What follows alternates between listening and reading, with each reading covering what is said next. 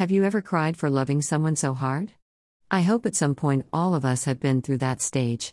Surely COVID-19 pandemic has touched the lives of many in this context. I want to share a very recent incident where my father had been hospitalized for his deteriorating health condition. Hear my cry, O Lord. My parents are working as full-time missionaries in Nepal for serving our Lord Jesus Christ. I consider the love of the congregation for them as their immediate reward in this world. And this is the reason. I've never heard a phone call where two people are not speaking a single word, yet every passing second testify the love that they share. Aha, I ain't referring to mom and dad here. It's between one of our leaders of ECCN, Pastor Sapla, and my dad.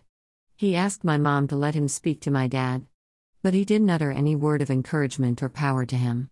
He just cried and cried louder like a baby. In the end, my dad couldn't hold back his tears any longer, and they both wept together.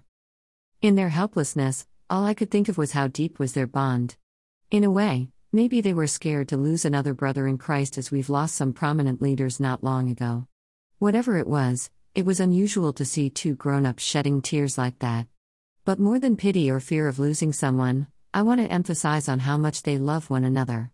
Through his tears, the pastor communicated that regardless of how less of a helpful man he was, he loved him truly. To my parents, it meant the world.